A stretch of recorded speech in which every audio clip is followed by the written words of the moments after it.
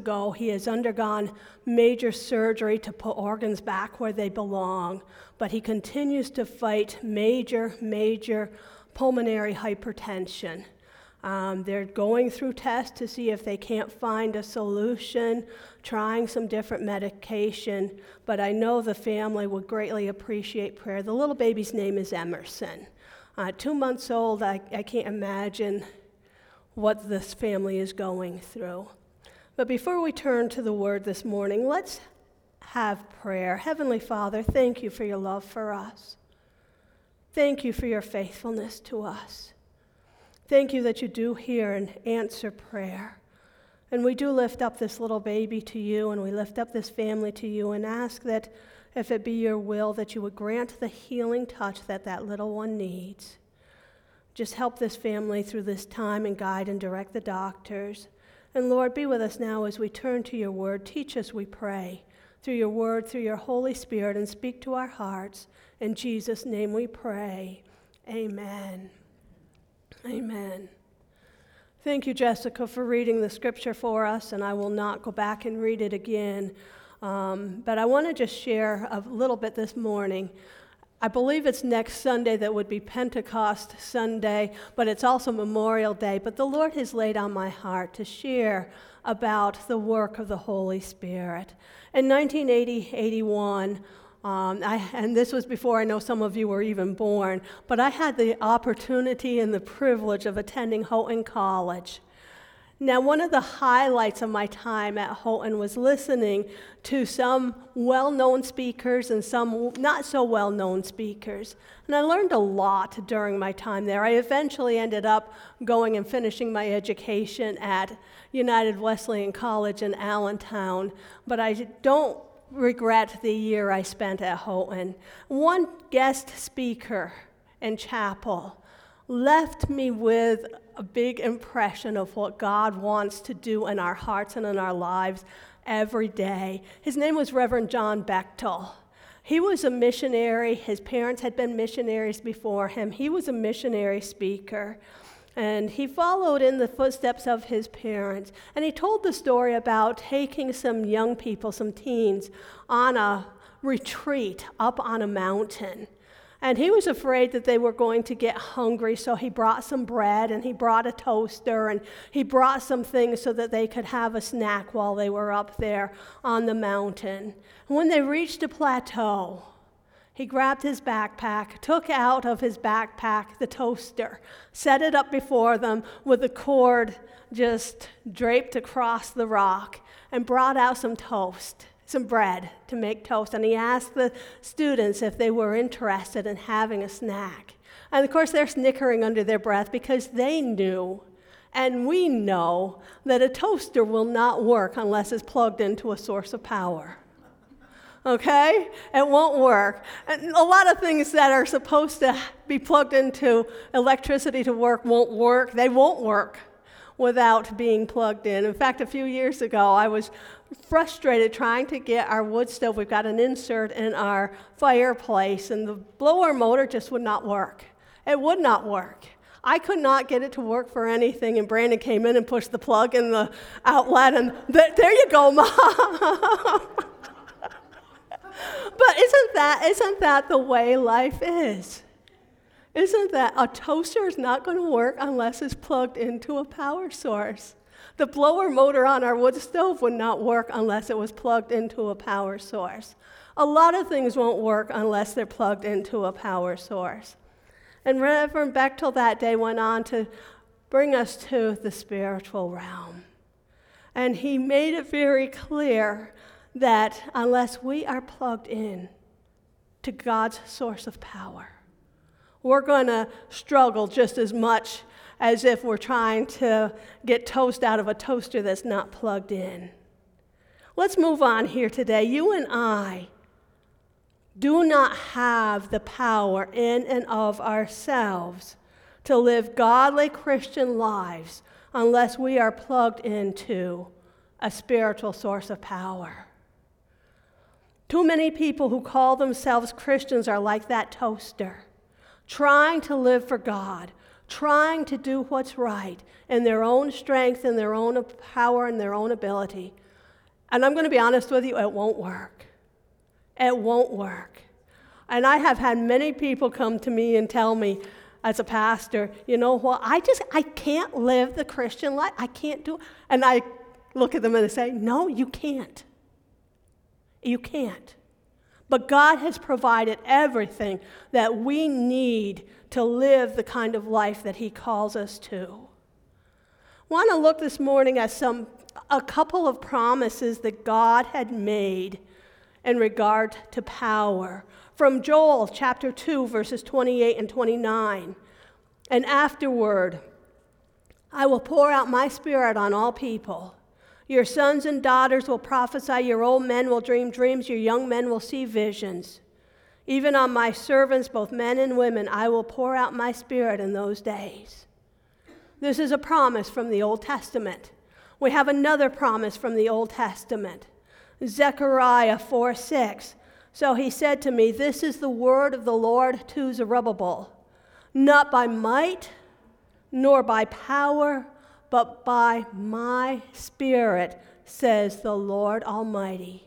Two promises from the Old Testament that God would give His power through His Holy Spirit to His people. Jessica read the passage from Acts chapter 1. Let me highlight verse 8. But you will receive power when the Holy Spirit comes on you, and you will be my witnesses in Jerusalem and in all Judea and Samaria and to the ends of the earth. These are the words of Jesus. You will receive power. When? When the Holy Spirit comes on you. The Old Testament prophets had prophesied a day when the Holy Spirit would be poured out, not just on an individual here and an individual there, but on God's people. Likewise, while Jesus was still with His disciples, He had told them that He would send another comforter. He would send the Holy Spirit who would be with them forever, who would teach them, who would guide them, who would bring back to their remembrance His teachings. After His resurrection and just prior to His ascension to heaven, He promised them again that He would send the Holy Spirit. And He promised them that they would be baptized with the Holy Spirit and given power to be witnesses in His name. And let me tell you this morning, that promise wasn't just for those early believers, wasn't just for that early church. That promise is for all of us. As we move on, we come to the outpouring of that power. Acts chapter 2, verses 1 through 4. When the day of Pentecost came, they were all together in one place. Suddenly a sound like the blowing of a violent wind came from heaven and filled the whole house where they were sitting. They saw what seemed to be tongues of fire that separated and came to rest on each of them. All of them, and I like that, all of them were filled with the Holy Spirit and began to speak in other tongues as the Spirit enabled them. What a day that must have been. What a day that must have been. They were gathered together in one place when the Holy Spirit came upon them. Years ago, I led a group of ladies in a Bible study called Meeting the Spirit. It's a Life Guide Bible study, and I asked the question in one of those meetings, when did the event of the coming of the Holy Spirit take place?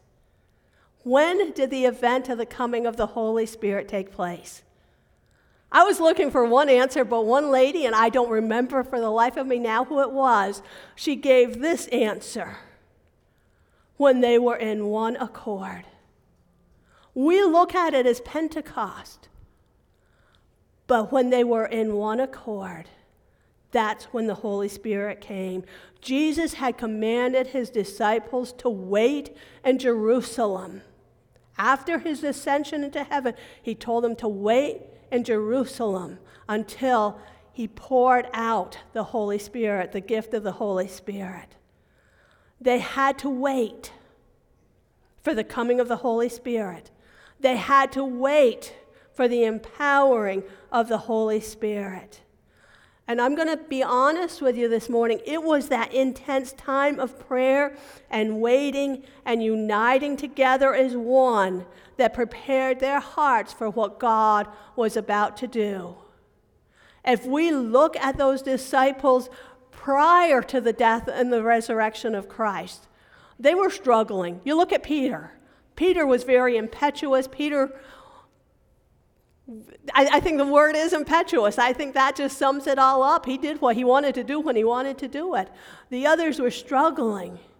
But that time of waiting brought them together in unity, brought them together in one, prepared their hearts for what was about to happen.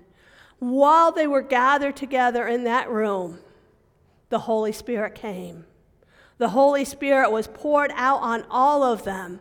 And it occurred during a special Jewish feast, so the disciples weren't the only ones gathered together. Jerusalem was packed full of pilgrims who had come for that Jewish feast. So when the Holy Spirit came on these who were gathered in that room, it wasn't a secret what was happening. The whole city soon became aware that something had happened in that room.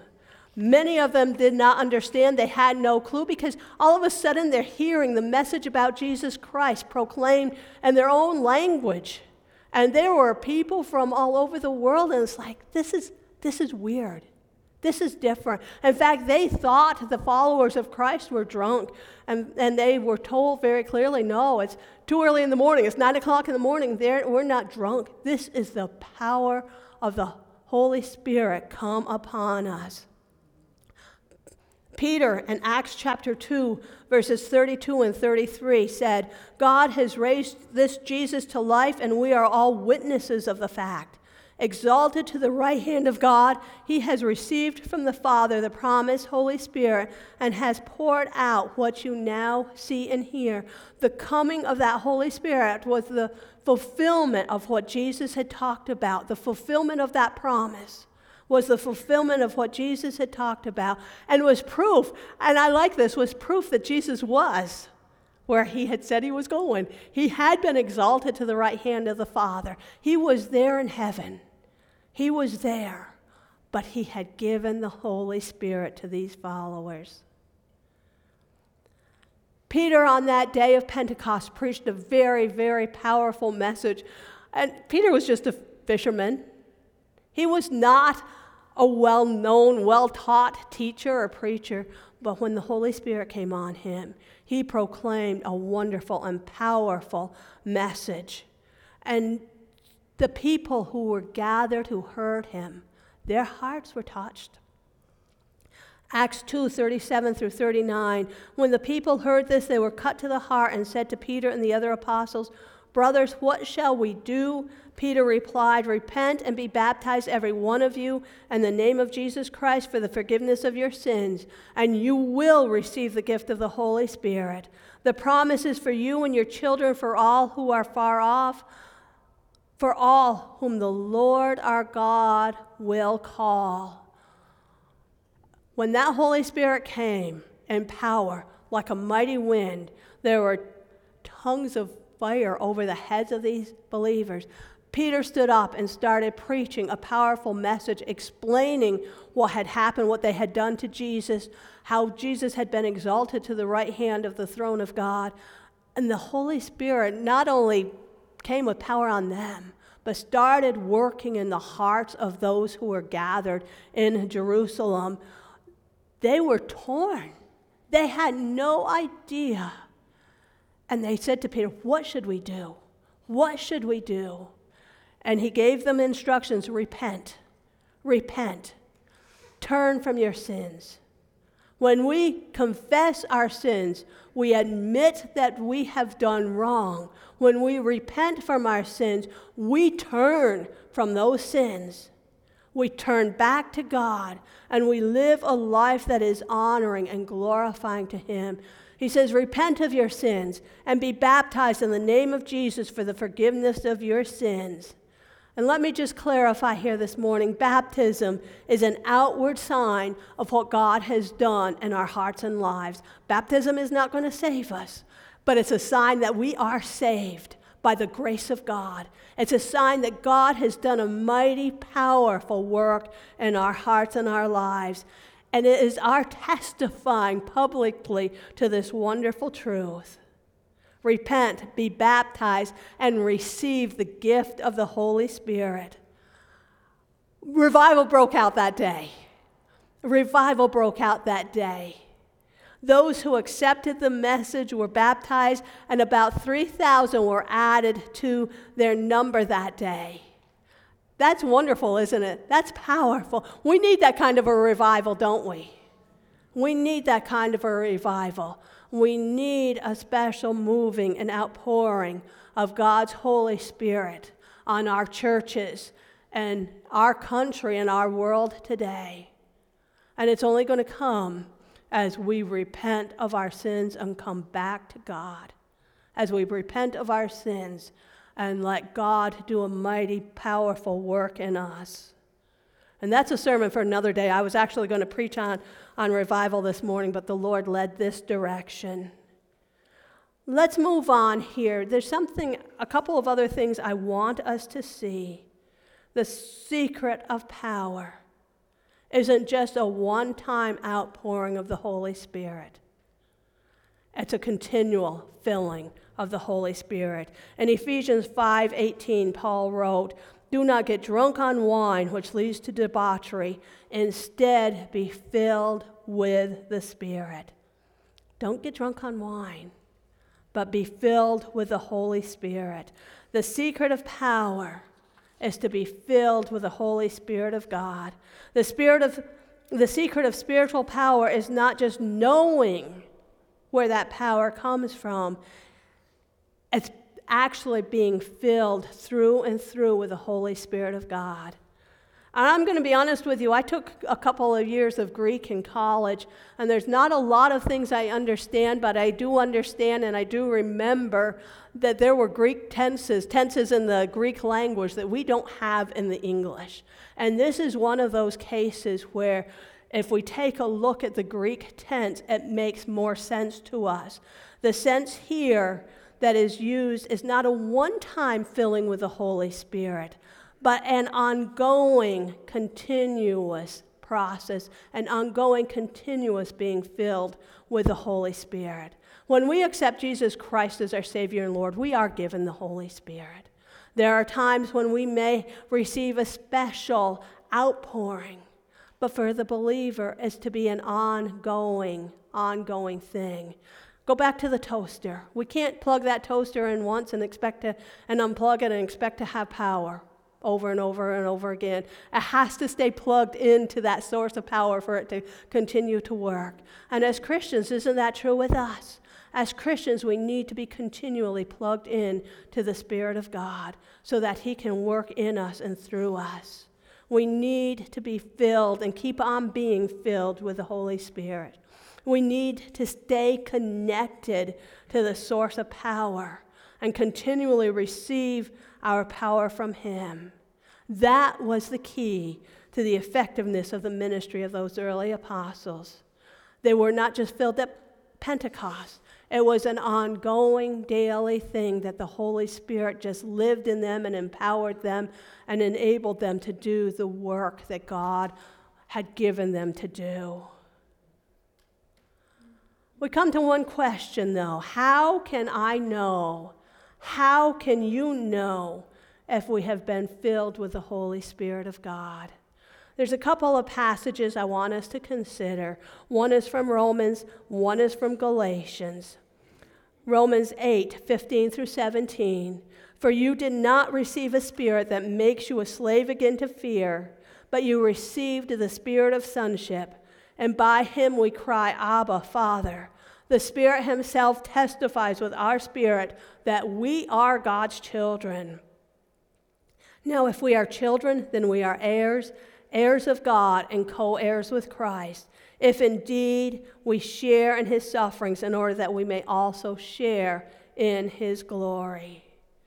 And then Galatians 3:6, because you are sons, God sent the Spirit of His Son into our hearts, the Spirit who calls out, Abba, Father. How can we know that we have the Holy Spirit in us? Because the Holy Spirit himself will testify with our spirits that we are children of God, that we are sons of God, daughters of God, that we are his children, and that he does indeed live in us. Isn't that wonderful? We don't have to wonder. We don't have to doubt. We don't have to struggle. God's Spirit himself will testify with our spirit that we are his children and that we indeed are filled with the Holy Spirit of God. I'm going to ask the worship team to come back to the platform here. Let me ask you this morning, are you plugged into God's power? Are you plugged into God's power? Or are you like that toaster, powerless because it's not plugged into a source of power? Are you trying to live the Christian life and the power God provides? Or are you trying to live the Christian life in your own strength and power? If you are, I'll tell you right now, it doesn't work. We need his power. We need his Holy Spirit living in us. Have you discovered how useless and frustrating it is to try to live each day on your own, in your own strength, in your own power, and your own wisdom? It is frustrating, isn't it? Have you received the Holy Spirit of God? Does the Holy Spirit live in you and fill you through and through? Let me assure you, his power is available to you today. Will you let his Spirit fill you through and through and empower you to live the Christian life he has called you to? Will you allow his Spirit to continually fill you through and through and empower and enable you to live the Christian life?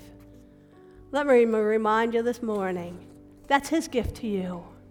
It's his gift. The Holy Spirit is not something we can beg for or plead for. We just need to receive it as his gift for us.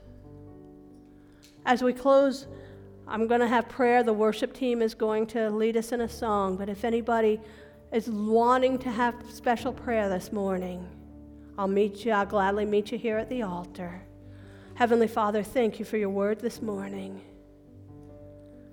Thank you for these scriptures that we have looked at. Thank you for the wonderful things that you have done for us through Jesus Christ. But we also thank you for the wonderful gift of your Holy Spirit. When the Holy Spirit was poured out on Pentecost, those early believers were empowered to do mighty things in the name of Jesus. Not in their own strength or power or ability, but through the one living in them. And we thank you that that same Holy Spirit is available to us. And this morning we just ask you to come and fill us anew.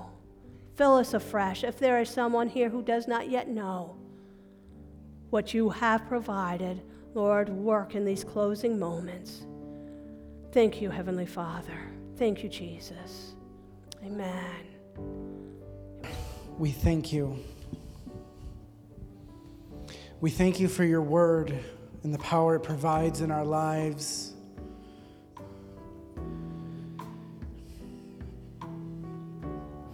The inerrancy in it.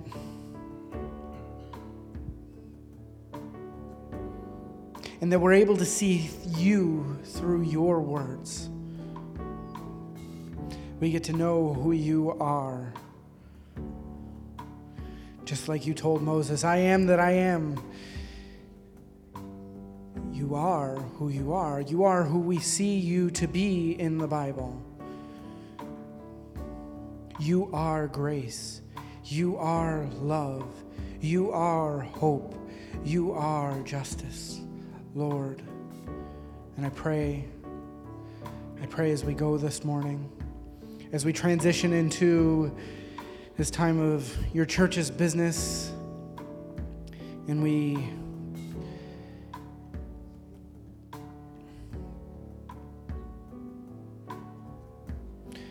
steward your church. I pray pray that we would continue and always do it based on your words, to move forward based on your words, and move in the power that gives us, your power. In Jesus' name we pray. Amen. Go in peace to love and serve the Lord.